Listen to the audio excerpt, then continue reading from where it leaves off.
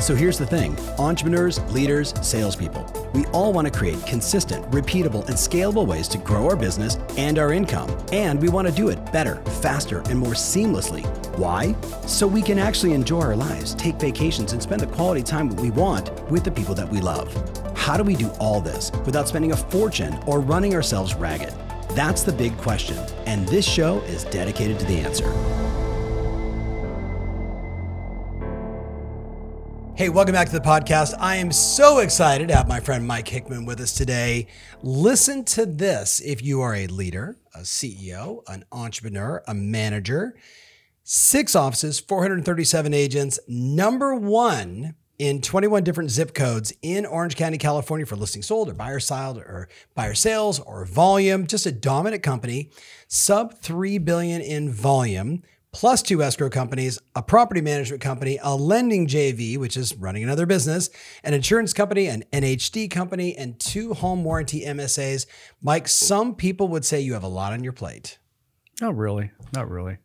We're going to have to unpack that. Okay, so first of all, how are you, my friend? I'm doing really good. Thank you, Tom. Appreciate you asking me to be here. Of course, man. So second time really on the show now because you were in Dallas with us when we did that kind of crazy mastermind with a bunch of those rock stars and you jumped in and dropped some listing attraction bombs. And I have people still calling me about that. I love it. That have called me and said, can you share those scripts with me? I just got off the phone when I pulled in the parking lot with one from Montreal, Canada.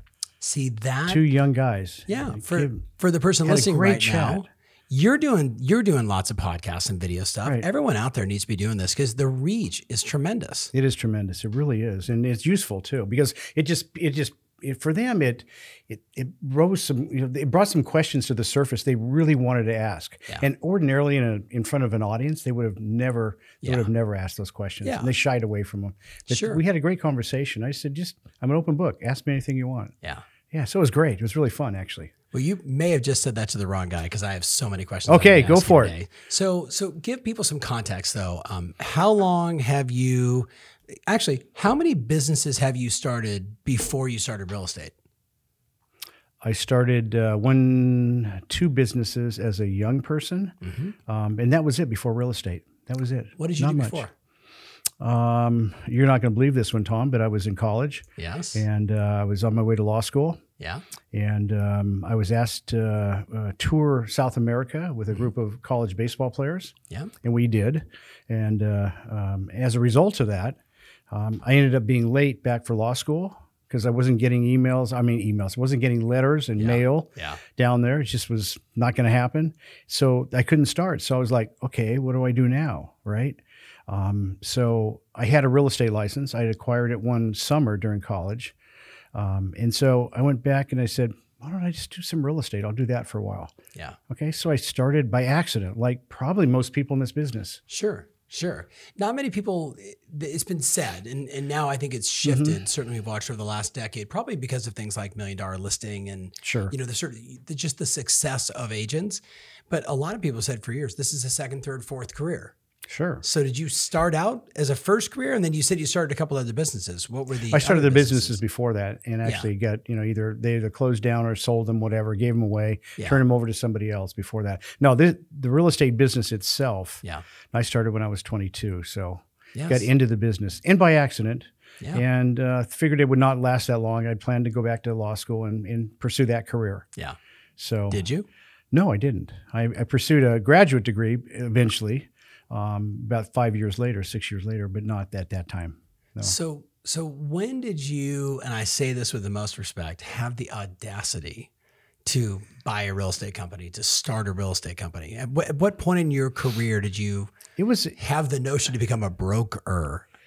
Well, it's a windy road, and there's some luck involved in that, and there's some loyalty involved in that. The founders of Seven Gables, I was not the founder of Seven Gables. They're wonderful people. Today, I just carry on the tradition. I think that they started, and the ability to lead that company now and sit in that position is an honor that I kind of dreamed of, at some point in the past. And there's some big shoes to fill, some really big shoes to fill, because these were bright people. They set the bar really high on an education educational basis, on a growth basis, on standards basis, and just the look of the company at that time was pretty remarkable. It was the first company in Orange County to ever run a full page ad. Believe that or not, stupid stuff like that. First company in Orange County that was back in the 70s, late 70s. Okay. First company in Orange County to put pictures of homes in a newspaper ad. Wow. I know, right? That's legendary. It is legendary. Because now that's so... It's a legacy of the company. Course, yeah. Right. Of course. And then we're way past that now. Yeah. We're talking about things that back in those days seemed so hard to do. My goodness. Yeah. And so the look of the company was that. And the look of the company is all about storytelling about properties too, which now we're reverting back to. But there came a time in between there, and that dash in between, where people just said, here's a picture, here's the price, here's the address, or here's 4 bedrooms, bath, whatever. Click here. Yeah, some little symbols for bathrooms and bedrooms, right? Yeah. But now it's back to storytelling, and that was really the forte, and that's how Seven Gables got to be known, because the founder of the company, the two founders, Ron Douglas, was exceptional at writing storytelling ads about properties, and it became legendary around Orange County. People would call from San Juan Capistrano and say, I just want to tell you, I read your ad for that property and it's spectacular. It's not full of BS like people would put in ads, it was just terrible stuff, but it was sophisticated, it was educated, it was at a higher level and contained information about the property. I know that sounds so basic now, but in those days, come on, think back. A lot of these people can't even think back that far. They weren't born yet, right? Sure, but thinking back to that time, it was pretty sophisticated for that era. So give us the journey. Did you work for them as a sales agent, then become a manager? What was the career path? I worked for them as a sales agent. I enjoyed that. I was a young guy. I was a single guy making a pretty good living at the time, making 6 figures in my early 20s after scooping ice cream at Thrifty's in my off season and playing baseball. So it was a great time. But I started to outgrow that because I felt like what I was doing was most of the people around the office, I started coaching, managing, helping them with everything they did. And so I found kind of a niche that I enjoyed. And they said, well, why don't you open an office for us out in Anaheim Hills? So I did. I started an office from scratch, recruited, built it. And then about 8 years later, I had gone to graduate school in the interim. And I was starting to feel like, okay, I've outgrown this a little bit. They came back, and unfortunately, as things would go. One of the founders, the wife, Bobby, came down with dementia and Alzheimer's. Really a sad time at a very young age, by the way, 52 years old. I mean, come on, you're going to be, you're not that far away from that age, right? Yeah. Think of that. And in 5 years, the doctor said in 5 years, she'll probably not live past that. And almost to the day, she passed away 5 years later. Right. So during that time, it allowed me to grow into a general manager's role and to kind of take more of the reins of the company and take all that burden off Ron's hands that I never really planned to do. I planned to go in a different direction probably. And as a result of that, rose up to the level. I started an escrow company then, started a lending company. So there's other things we can do with this. And that's really turned me on and excited me about growing the company. Yeah. And then eventually became the president of the company, and then finally the eventual majority stockholder in Seven Gables. Yeah. I have 2 other shareholders that are the son and daughter of the founder of the company. And they're great to work with. And so we have a good relationship. So it's quite a career path for someone listening right now who, I was just talking with one of our clients, Becky Barrick, who's going to be speaking at the summit this year. Okay. And she's like, if you would have told me at 20, I would be where I am today, just turning 40, I would have thought you were insane, Tom. She's like, but you kind of helped me predict where I was going to be. So when you were young and in your 20s and selling and then going to management and management as general manager, did you see a clear career path to one day being CEO and owner of the company? Like, was there that target for you, or you just head down ball player focused? No, it was more than that, I think, Tom. It was a big picture view, yes, in some ways. But I think for me, it was a case of I knew I had the ability. Yeah. I just had to find the right time to exert that ability. Yeah. And I think that's what worked well for me.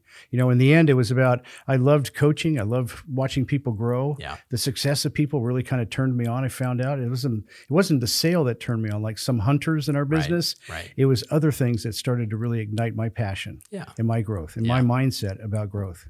So we were talking about this before we started. How many recessions have you worked through now? Well, should we be in a recession? So let's assume that we may go into one. This would be number 5. Yeah. So I don't know. I think it's day 33. it could be. Everybody's afraid to say the R word. I know. Like, let's not change the definition. Yeah, the definition's still two, quarters of the GDP go the wrong direction. That's right. We're in a recession. I don't care what anybody says. I Call it agree whatever with you want. I agree with you. If you get offended by that, you need to, read the definition of a recession. All right. So you've been through what? 4, 5? Four recessions. Yeah. Which one was the hardest? I think without a doubt, probably 2008. Yeah. But that really started in 2006. Yeah. I started noticing, because I keep track of a lot of information, statistical data, and I started noticing the months of inventory starting to increase at a rapid pace. Right. And so I did things like shut down our mortgage banking line. I just felt like loans were going in the wrong direction when people were getting loans that shouldn't be getting loans. Yep. And just the whole machination of loans and everything that was taking place.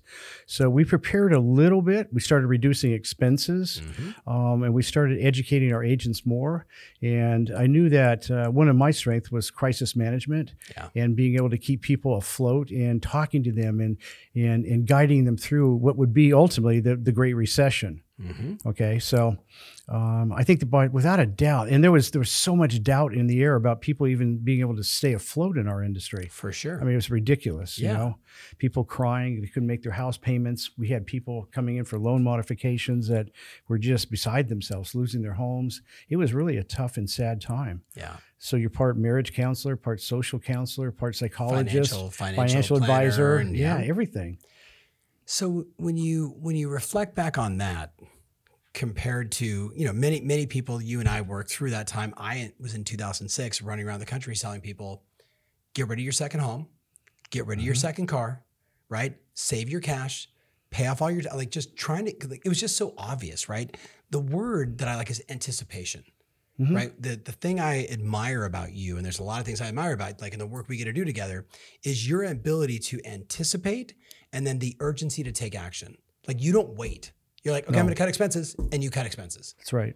Right. So maybe for the person listening that is, doesn't have many years around the sun, that maybe struggles with anticipating what's next, right? And then the urgency to act. What advice do you have? What do you look at? How do you don't read tea leaves, like you've got some insight and some data. So what do you look at to anticipate, and how do you keep that urgency, that fire to keep taking action?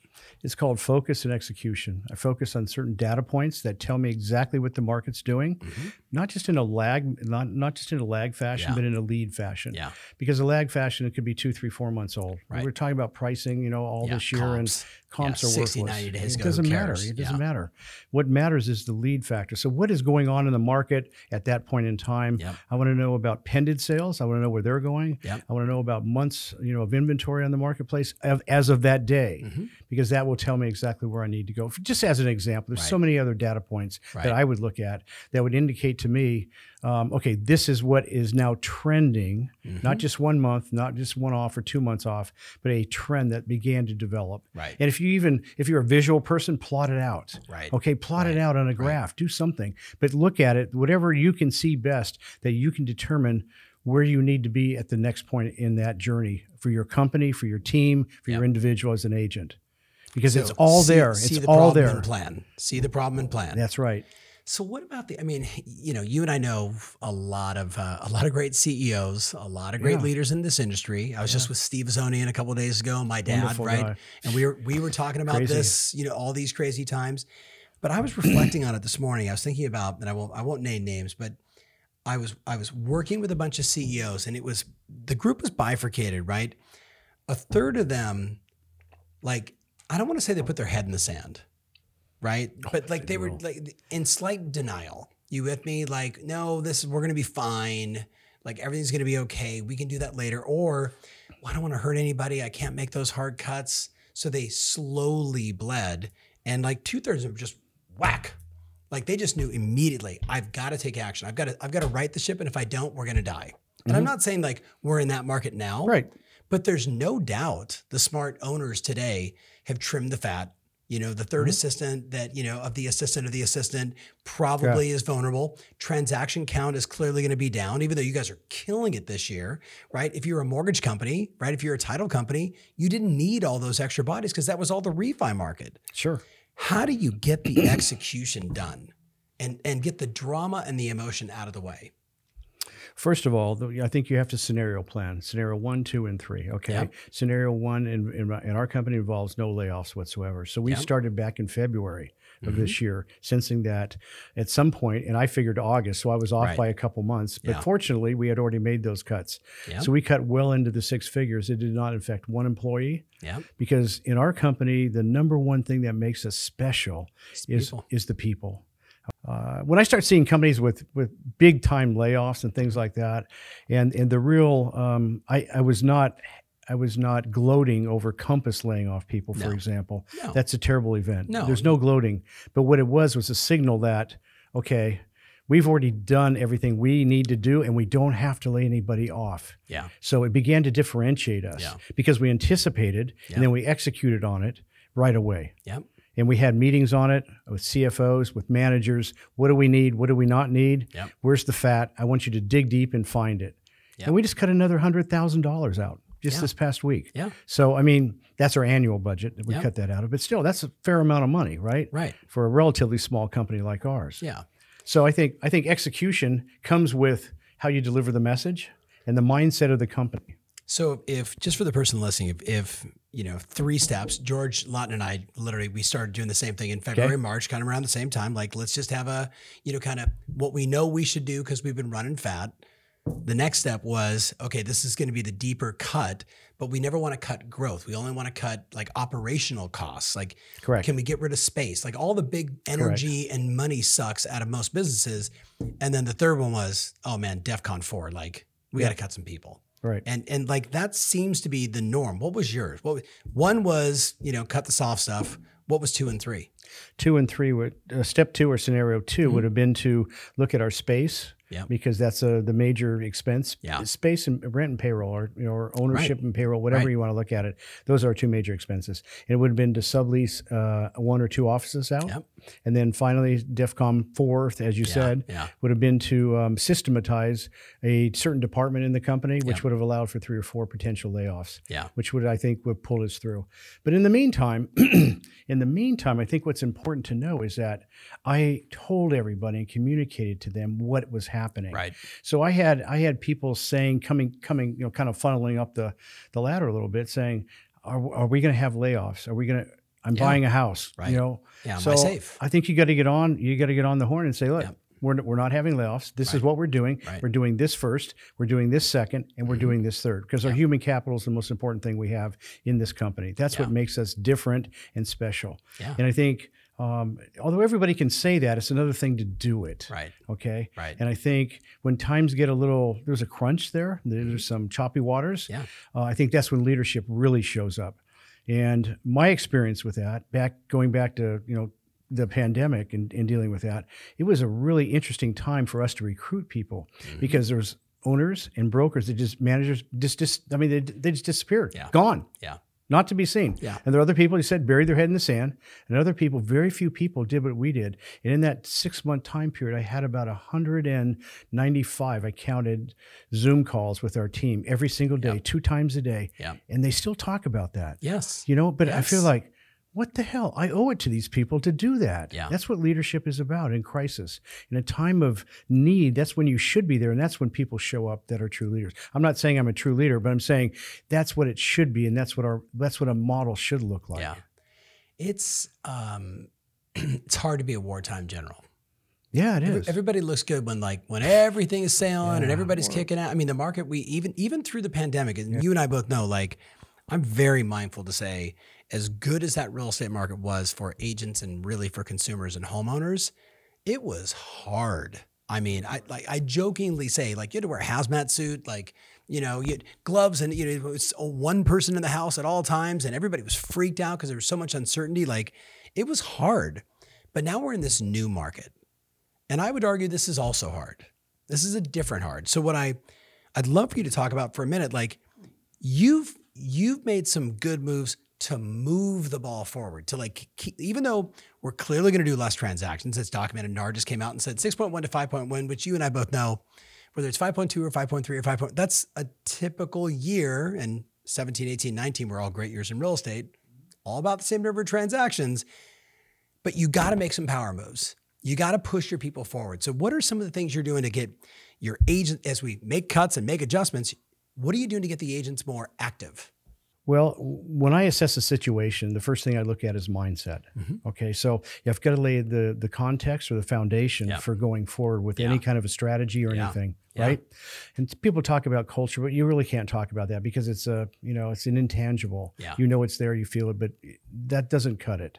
It's really about a mindset that you have that permeates the entire company. Mm-hmm. And that mindset became a growth mindset versus a fixed mindset. We can be scared and be fearful. Mm-hmm. Yep. But the one thing I knew I had to do was to be certain about the future. Right. And certainty provides clarity, and clarity takes away, usually, at least minimizes fear. Right. When people know exactly where you're going, they'll follow you. But when they get fuzzy and the story gets a little fuzzy, it confuses people. And in a time of, I don't want to say crisis, but in a time of uncertainty, they want to know where you're going with the company. Right. They want to know what's going on. And it became really clear to me what I had to do. So we talk about it continually as the chief repetition officer, the CRO. The chief repetition.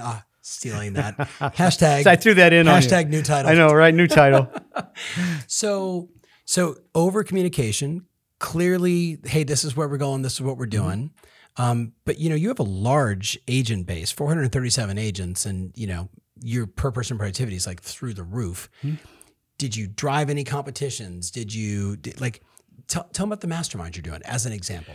Well, as obviously I get the ideas from working with you, but more importantly than that is what started to take shape was I took people that I felt were on the same level, okay, put them into mastermind groups, and then led the mastermind groups myself. Bingo. Okay. And the reason I did it. Why? Yeah. What was the origin? Like, why did you, because I got a million ideas. Yeah, you're right. But you locked in on something and then you drove it. I drove it. So when they sat down in the room we were in, there was a book in front of them called Mindset. Yeah. Okay. And then I showed them what the book was about by illustrating different behaviors. Yeah. Different mindsets, what it's about, and why in this particular market we're in, it's so important that your mindset, I know it's going to float back and forth, right? Yeah. Between fixed and growth, but it's so important that you favor growth mindset. Yeah. It's really super important you do that. How do you define it for the person listening right now? Dr. Carol Dweck's book I've talked about a million times. How do you define it? So when I talk about, I don't get into the technical terms. I'm not a psychologist, right? Sure. But what I can tell you is that it's incremental growth and learning over a sustained period of time. Yeah. Okay. Taking your job seriously and trying to get better at your craft. Okay. Not assuming that you're already there. Yep. It's not based on, I was born with intelligence or I was born with certain behaviors or certain skills. It's not that. It's on the belief that you can take anything you have and grow and be better at what you're doing, and especially small incremental steps with it. And that's how I coach people too. Versus the fixed mindset. The fixed mindset would say, I either have brains or I don't. Okay. Yeah. Johnny, you did a great job. You're the best. You're the best. You're the best. But then the process to get to the best begins to fade as people get older. That's what happens with, there's a portion of the book on parenting. Right. And it's so true. It's remarkably true about athletes like Michael Jordan, cut from his high school basketball team, the greatest athlete of the 21st century, or the 20th century. Sorry. Yeah. Sorry about that. My goodness, number one athlete. He was cut from his high school basketball team, and his mother said, well, get your ass back to work, buddy, and go to work and get better at what you do. Yep. Every day you go out and get better at something that you're going to do. And lo and behold, the rest is history. We don't even have to talk about that. So you set this book in front of, you did a couple different cohorts of your agent population. Yeah, I did. I broke them into 4 different groups, right? That I thought that it would be most similar, that they would get the most out of it. Yeah. And plus they weren't in competition with one another. Okay. I think that's a key too. Yeah. Because we cover parts of Orange County where they could be, but I separated them out so that they could share ideas, ask them to trust and trust me that they would remain confidential. Yes. Okay. Whatever we talk about stays here in this room. Whatever happens in Vegas, that kind of thing. You know what I'm talking about. Or in Tustin. Yeah, in Tustin, wherever we were. We were in Irvine or somewhere. But so I think that's really important. And they began to share. For sure. And when they began to share, then it was easy to facilitate it once we broke the ice. Right. And I think that's really important because we've got to get past this notion of being fearful what's in front of us. Yeah. Okay. And embrace the fact that change is progress, and progress means you get to change and get better at what you're doing, but you have to up your game in your craft. Bingo. And there's ways to learn in it. There's ways with coaching. There's ways with reading. There's ways to just do some research online and get better at it and then commit to it, right? Where could you go to get tuned up, to get your mindset right, to get an unlimited number of marketing and lead generation strategies to win even more listings? The answer, my friend, is obvious. The Success Summit in Dallas, August 23rd through the 25th. If you want to be surrounded by thousands of like-minded individuals that are not buying into the noise, but instead staying mentally tough and most importantly, earning the money that they desire, then you need to join us. So to make your reservation, just go to tomferry.com/summit. Make sure you put in the promo code SUMMIT15, that's SUMMIT15, to get 15% off your ticket. So make your reservation and let's get back to the show. So you're doing these masterminds and you're like think tanks, idea exchanges. Yeah. What did you see happening? Like maybe the person that's listening is managing an office right now and they're like, okay, I want to do that. Like what was the end result that you saw that you were like, oh, that was a good idea. I need to continue doing this. Give them a little future to live into.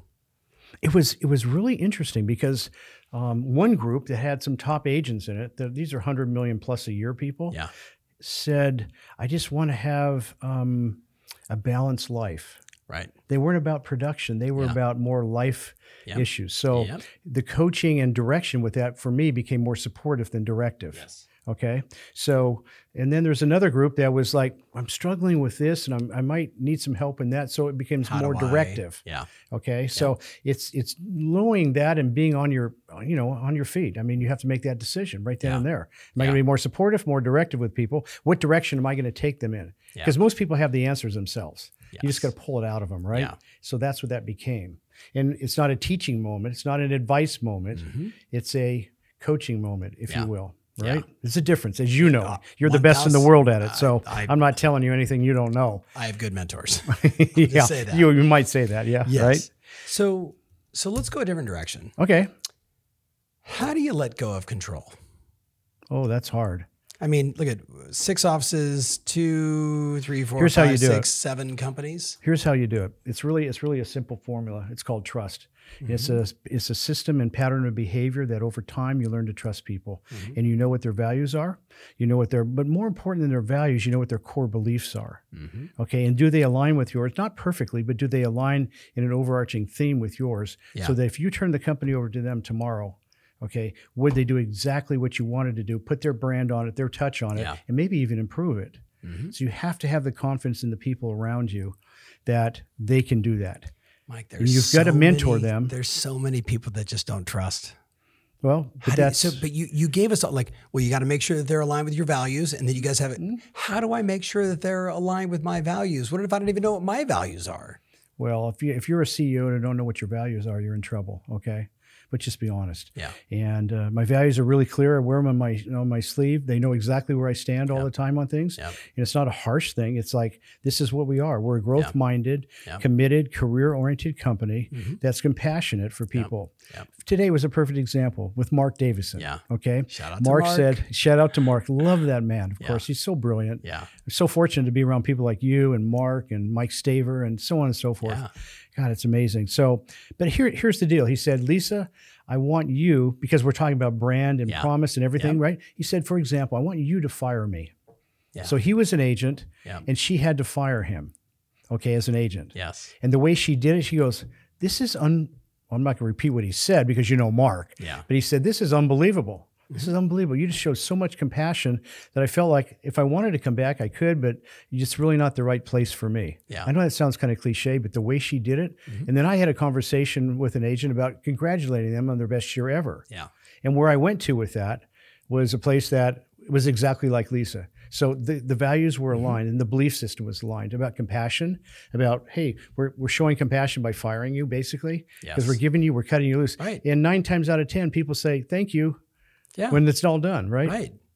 So, like, does that answer your question? Yeah. Well, Chris Voss has like tactical empathy, and there's a lot of like embedded tactical skills implied in all of that. So the question was, how do you let go of control? And I mean, I struggle with it. My wife struggles with it. I know you struggle with it. Yeah. And we surround ourselves with these brilliant people. Can we ever be CEO and get away from the business? No, I don't think you can. Because no matter what I do, I can't let go of the control. Yeah. But the control is a different control, though. Yeah. I have to unpack that a little bit. The control that I used to have was on daily operations and other things. The control now is on values, on core beliefs, and the vision of the company. Yeah. It's a different kind of control. Yeah. That I won't let go of. Yeah. And you can't, or most people can't either and won't. No. Because that's really the guiding light for the company. So let's talk in the real estate business. There's certainly leading and lagging controllable measures. So what do you advise people? What should be on their daily dashboard? As a CEO? Yeah, as CEO. Team leader, whatever it may be.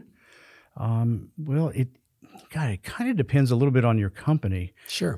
How it was built and how it was formulated, what the culture of the company is. But I can only use our company as an example. So here's what that looks like on a daily dashboard for me. How many sites closed? What is our dollar volume? And I want to know the exact number of listings and the percentage of dollar volume to overall sales that were listings that sold and closed, and the number of units that sold and closed that were listings. Okay, because that's critical to me because that's our core service companies that include two, as you mentioned, two independent escrow companies and natural hazard disclosure, et cetera, et cetera. And those things are critical to our success as well. It's just the way the industry is built these days. And we need to move past that and admit the fact that we have to have multiple businesses. Especially in Southern California. Yeah, especially My here. goodness. And everywhere if you want to have a profitable business. So you're looking at opens, closes, percentage of lists to buy side, dollar volume associated to it. I'm assuming company dollar, because I know we would talk about company dollar. GCI and company dollar. Yep. Across my dashboard, it says gross sales, and closed. Then it goes company dollar. Then it goes, it goes GCI, then company dollar. Yeah. In that order. And I looked at listing sold. I looked at sales sides. Okay, what are we doing on the sales side? Okay, why is that where it is? I need to know an answer for that. Yep. And what are we doing wrong on our lead gen, perhaps? What are we doing wrong with buyers? Do we need to improve on that? We know that the industry is trending toward devaluating the buyer's agent, but we need to buck that trend then. If everybody's going that direction, we need to go the other direction. Improve the value. Exactly. Make the offer even better. Exactly. Okay, certainly every team leader knows that you can also go top of funnel, all the different marketing, lead generation, how many leads, middle of the funnel. Let's go a different direction. I wrote down all these questions for you, and I think I'm going to get through like maybe 3 of them. We're just having all kinds of other fun stuff. One of the things that I've always been impressed, even though you and I really got to know each other in the middle of the pandemic, right? Ken Jenny, God rest his soul. The thing that he told me that I then observed working with you is you've done an amazing job, I would say like 2 parts, refreshing the company when it needs to be refreshed and maintaining relevance in the marketplace as a CEO and as a company. How do you do that? Well, I think there's you could do 2 there because that's really 2. Refresh versus relevancy. That is a lot. I mean, on a refresh basis, I have to go back to past history a little bit. And when there's an overheated market like we're coming out of, there's no differentiation in the market. Bingo. There's no differentiation. All the brokers look alike. All the buyer and seller care about is A, selling for more money, and B, can I buy the house? I want to stand in line and buy a house. Right. It's just that simple. Right. There's no differentiation. There's no skill differentiation. There's no value differentiation. There's no, for that matter, even integrity, if you want to go that low into the weeds with differentiation. So what brands do, and for the most part, let's face it, most of the companies in this industry do the same things, right? We all know how we do it, what we do, but we don't know why we do it. Yeah. And when you can explain your why, as you know, with Simon Sinek, you get an edge there. And that's, I sensed back in February when I first talked with 1000 Watt, for example, that we needed a refresh. Yeah. We're coming out of this. The story and messaging in today's world is different than it was 3 years ago. For sure. Pre-pandemic, just look at what happened. We don't even need to discuss that because there's so many changes. The urban sprawl, moving into suburban areas, et cetera, the flight out of town. So I think from our standpoint, it was time for a refresh, and I tried to coordinate that with what I thought would be a downturn in the market in August, because that's typically a very slow month for sales. Sure. And so I did, and here we are sitting in August, and we're in the middle of doing that. So we executed perfectly on it. The thing is that it snuck up on us, and that's okay. It didn't affect us because we went into scenario planning on that and said, what's our next step to keep everybody mindset straight, tell them what's coming, and have them look forward instead of just look down at what they're doing today. And as long as people can look forward and there's hope, I think that there's changes coming that are beneficial for them, I think it makes a huge difference in their mindset. So the question then is, how often? How often do you refresh? I think there's refresh versus there's doing something iconic, right? Like when Steve Jobs went from, laptop or computer to the iPod to the iPhone to the iPad, you could argue that each one of those moves was iconic. He didn't have to launch another product over and over again, but he had to do those big iconic moves. Yeah. Versus refresh. Now it's like every, 13, 14, 18 months, we're getting a new iPhone that has a little larger camera. Yeah. For $400 more. That's the refresh. How often do you have to do that iconic move to have your company be relevant in the marketplace? Well, it depends on the size of your company and some other factors like how fast you can scale up. Yeah. But what I look for is a weakness in the marketplace. And everybody's talking about it. People that sit in my position, now is the time to grow. Now is the time that we can really show our value. But that's a bunch of malarkey, okay? I was going to say something else. Malarkey. Wow. Hashtag I didn't malarkey. say bullshit, okay? I like bullshit. That was bullshit. way better. Can I just say that? I know you will. Write down bullshit. On, okay. Yes. Yeah. It's a bunch of bullshit. Because you know what the bottom line is? Very few people know how to execute on it. And what they're going to do is say, let's hire recruiters. Let's go out and just start cold calling people. Yeah.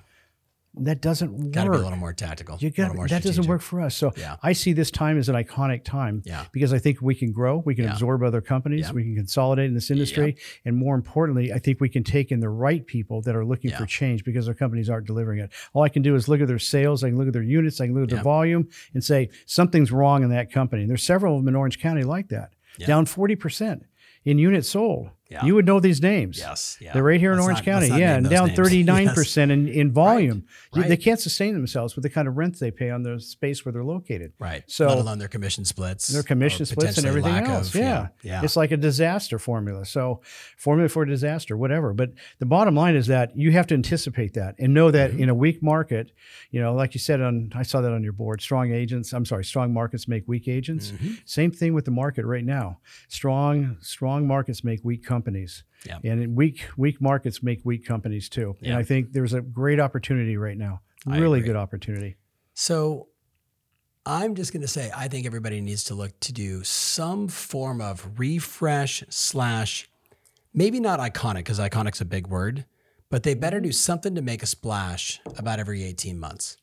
I think you're about right. You know what I mean? Like it's like we talked about before. It's bricks, right? You're building your castle. Like if you're not adding another brick, I'm adding Realtor.com now. Hey, I'm adding a new division over here. I'm going to open up a new office over there.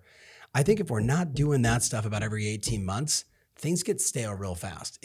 That stuff keeps us on our edge and it's growth oriented. Yeah. What do you think? Well, here's my thought on it, Tom. And I don't know if anybody out there would agree with me or not, but I think that there's a time and a place to make that growth work. Yeah. And now is that time. Yeah. And I think a lot of people are going to talk about it, but very few people execute on it. Yeah. So we'll see what happens. We'll see how that shakes out. Yeah. In the long run. But I think now is the perfect time to do that. I really do. Isn't it funny? I'm starting to see that old photo of the long line of critics. Yep. The small line of talkers and the really small line of doers. That's right. And it just feels like we're in one of those environments again. You've got to do it. A lot of people criticizing, a lot of people talking about it, small percentage of people doing it. Figure out a way to do it that's not going to cost you your company. Right. Okay. Right. But here's my question to all those people that are over here talking and the people that are, maybe I'll do it, maybe I won't. Yeah. What will happen if you don't do it? Bingo. It's a better question almost. What will happen if you don't do it? Yeah. Because you're going to get left in the dust. Yeah. Because this industry is changing all too rapidly. There's way too much money in this industry. Right. Hell, we're just a small little company. Yeah. It may, 437. That's great, but we're still a small company compared to many. And so we've got to move fast. We've got to be nimble. We've got to be on our feet, and we've got to take, a little bit of risk here and there. Yeah. Calculated risk, albeit, but we still got to take risk to survive. Yeah. If we don't, we're going to get eaten up. It's just that simple. We can't stand by and let big companies with a lot of money behind them. We know who we're talking about, right? Oh yeah. Okay, so let's talk about. We can't lose $100 million in a quarter. You can't edit that out. Not editing that out, but we all know. Yes, hey, it's all it's business. With that said, a lot of CEOs, myself included, I know you included, we both manage this in our own way. We're idea machines. So we have way more ideas than there is time, capacity, people, and projects to actually get executed. How do you control yourself and not just walk in every Monday, Tuesday, Wednesday and go, got an idea. What about this? Let's do that. Because you know that's like a lot of leaders, they're guilty of that, especially founders. And I've seen the same thing with people that take over the business. Yeah. You know, they want to put their stamp on it, and sometimes too many stamps. I'm not guilty of it at all. I'm lying. I'm just kidding. I know you're lying, but just CEO to CEO. How do you do it? You know, I have to tell you, I get a pretty good team behind me. Yeah. And they have operation meetings once a week or once every 2 weeks, I think it is. And they'll take my ideas and kind of, ransack them. Mm-hmm. They'll go through them. They'll look at them and they'll come back. No, that won't work. Yeah. We can't scale up. We can't do that. We tested that. That won't work. Yep. But here's one good idea that came from that. Yeah. So I think I'm gonna send that back to my team and say, they keep me in line. I think that's it. Yeah. And my ideas, I think, like you, probably the weirdest, like the middle of the night. I'll have to get up and write down a damn idea. Sure. It's like, for sure. Like, this is crazy. I'm sitting up in the dark with a computer on at 3 o'clock in the morning, writing ideas down, right? Yep. Because something just came to you and it woke you up, or something early in the morning when you're reading, right? Oh, and you got to jot it down, and then you send an email, right? Yeah. Here it is. What do you guys think? But did you learn? He's at it again. Yeah. Did you learn in your career, or did your team, like my team, just like, no. They're telling me no. That's right. And I'm like, K-N-O-W? They're like, N-O. No, N-O. Right? Doesn't have a K in it. I have another idea. We should do another show. They're like, take a breather. Yeah. Right? Because we're entrepreneurs are idea machines. Yeah. That's our gift and our curse. Yes. But if you don't surround yourself with people that are willing to say no or not at this time, or what do you want us to stop doing that we haven't finished that you were excited about 120 days ago? Mm-hmm. And you're like, oh. Yeah. Right? Capacity, time, projects, people. I've given them permission to say no. Yeah. I gave him permission to say no to me. Yeah. Look, I'm the one that's going to create these ideas because where I sit and who the people I have a chance to talk to and people I meet with, they're idea machines too. Yeah. So when it starts gelling and things come out, you've got to expect me to come to you with ideas. It's your job to vet them and say, nope, yes, no, we can't even talk about that now. Yep. Like they've done with me this week. Right. I had a leadership retreat this week. They're like, no, we're not doing that. No, we're not putting that on the agenda. No. The finger waggle. Finger wiggle like this. No, we're not doing that. Right. But isn't that empowering? I know for some leaders it drives them nuts, and for some entrepreneurs I don't mind at all. Yeah, because they have a sense they're on the pulse of the business. Right. They know what's going on, and they all have good values. They're lined up. They're intelligent. Yep. Super intelligent group of leadership people I have. Yeah. And that's what I love most about this. Besides the agents in the company and our team. Yeah. Second most is the leadership team we have. So they're not afraid to say no. They're not afraid. I openly challenge them to criticize. Yep. If you're going to say yes to everything, I don't want you to work here because we're never going to make any progress. Yeah. I can make some progress, but if 8 of us all agree on something and we have a good idea, we're going to make a hell of a lot more progress than just one person. Okay. Unpack that, because we see that a lot. Like this iconic idea, you're super passionate about it, but I just fundamentally believe my experience has been if it's not their idea, or I don't get consensus on the idea of buying in, like we're all in this together, pinky promise, we're all going to make it work. Because if one person in the flywheel doesn't buy in, clunk, the whole thing stops. It does. How do you get consensus when maybe 3 or 4 totally get it and love it, and 3 or 4, they don't have the time, they can't put the energy on it? Like, how do you manage that? I'll tell you what, if I know the idea is 100% bulletproof, I'll push it. Yeah. And say, this is what we're going to do. I respect your opinion. Mm-hmm. I appreciate you telling me no. You have a vote of no confidence. Yeah. But here's why. Yeah. I'm going to give you the evidence to support the claim of why it will succeed. Mm-hmm. Okay. And here it is. This is it. If you don't like it, I totally understand. But here's what I need from you. Yeah. I need you to buy in with me and at least do your part. Yeah. And if I'm wrong, I'm wrong. But if you're wrong, I'm not going to even call you on it. And I'm never one of that person who goes, I told you so. Some whiny little, So I don't do that. But it's a respect issue. Yeah. And it's an intelligence issue because we got an extremely intelligent group of people. Right. That make up our leadership team. But we do sometimes cliche. No, but we do sometimes basically like sometimes that CEO intuition, you just got to go with it. You got to go with it. Yeah. You have to go with your intuition. Yeah. There's other times like, okay, I get it. You're right. Yeah. That's no problem. Yeah. You're fine with me. But there are times when I know for a fact, okay, and there's one program, you know, that what I'm talking about. I'm not going to mention the name on air, but there's a program coming out that we're beta testing. Yeah. Okay. The managers get trained on it tomorrow, and the following week we have some agents getting trained on it. Us too. Yeah. Okay. Now so they're like, what is this program? What is this program? Secret? Why is he making such a big deal of it? Come back for the next show. Okay. Last question. Big question. This is the last question? Yes. Okay. I actually got through the. Wow, that's pretty good. I think I did. I got through this one. I got through that one.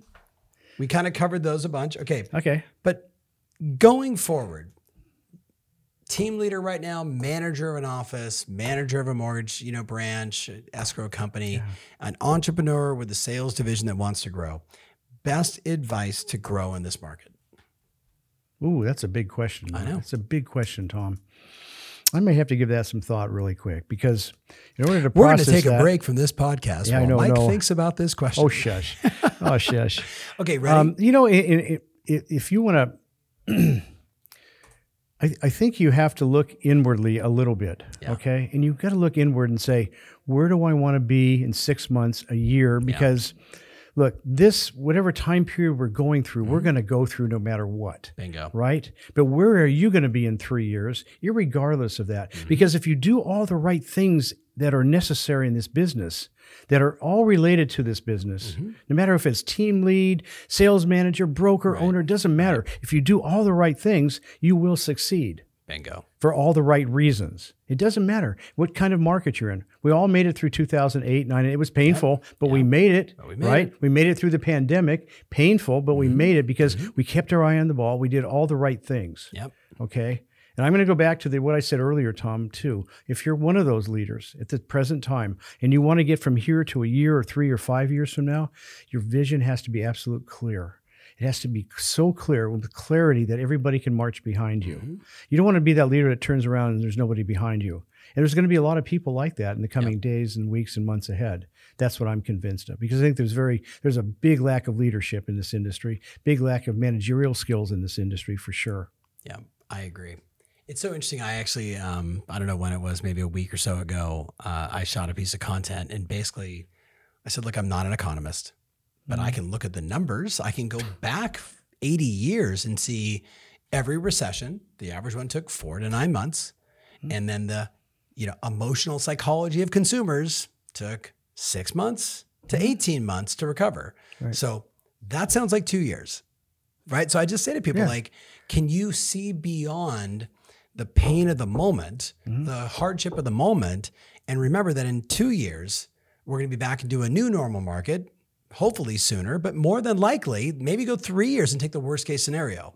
But like getting people to understand in the totality of your life, the dash between the day that you're born and the day, this is a micro blip, this 2 to 3 years. That's right. Right? So could you, like we said at the Gathering of the Eagles, conference, can you take your fist and drive them back into the mud and dirt and drag it for the next couple of years? Because that's what it's going to take. And when you come out of this on the other end, you're going to be really happy. And I hear you saying the same thing, just differently. I'm saying the same thing. Perception around, hey, it's going to take a couple of years, do the work. It's going to take a couple of years. I mean, there's this whole theory of whatever the Fed does, it doesn't really show up for 18 months. Right. So if that's the case, then we're 18 months away from a little bit better time. So what are you going to do in that 18-month period? What are you going to do to make yourself better, to save your brand, to save your team, to save your individual sales records, whatever you're going to do? Okay. Well, you better figure it out because now is the time, right? And the refresh is in order for a lot of people. Differentiation, all the things that you talk about all the time, Tom. Loving on your agents, bringing in new people, recruiting, loving on your teammates, right? Like it's funny at the Gathering of the Eagles conference, I literally said to the group, "Okay, so what are you going to do? Just live off your savings?" Yeah. Or right, and you can see or double your savings, or like this is the time. Yeah. And if you can just maintain your savings and not go into a deficit, running a huge company, you're winning. You're winning, but That's you're going to right. come out of this so much stronger. And I think that's the central theme we're saying here. I agree with you. And it's like everybody says, well, the cream's going to rise in this kind of a market. But the problem is nobody knows how to make the cream rise. Exactly. Because you got to drive it. It's such a skill that has not been practiced for so long. Yeah. Okay. That they don't know how to get into that process and make incremental improvements, have the mindset to do it, and learn and grow. Yeah. And I think that's really where it lies for most people. That's how they can improve the most. You rock, man. Oh, This was super fun. This was super fun. Was really fun to Podcast be number with you. 2 with Mike Hickman, ladies and gentlemen. Man, stop. What a treasure the dark room. What a treasure to be with you. I really appreciate it, man. I do appreciate it. And all you do for everybody that's out there and all you do for us. I really, really appreciate that. Really come to know that and really love that about you. Appreciate it. And hey, to Ken Jenny, Ken thank Jenny. you for making that introduction. Absolutely.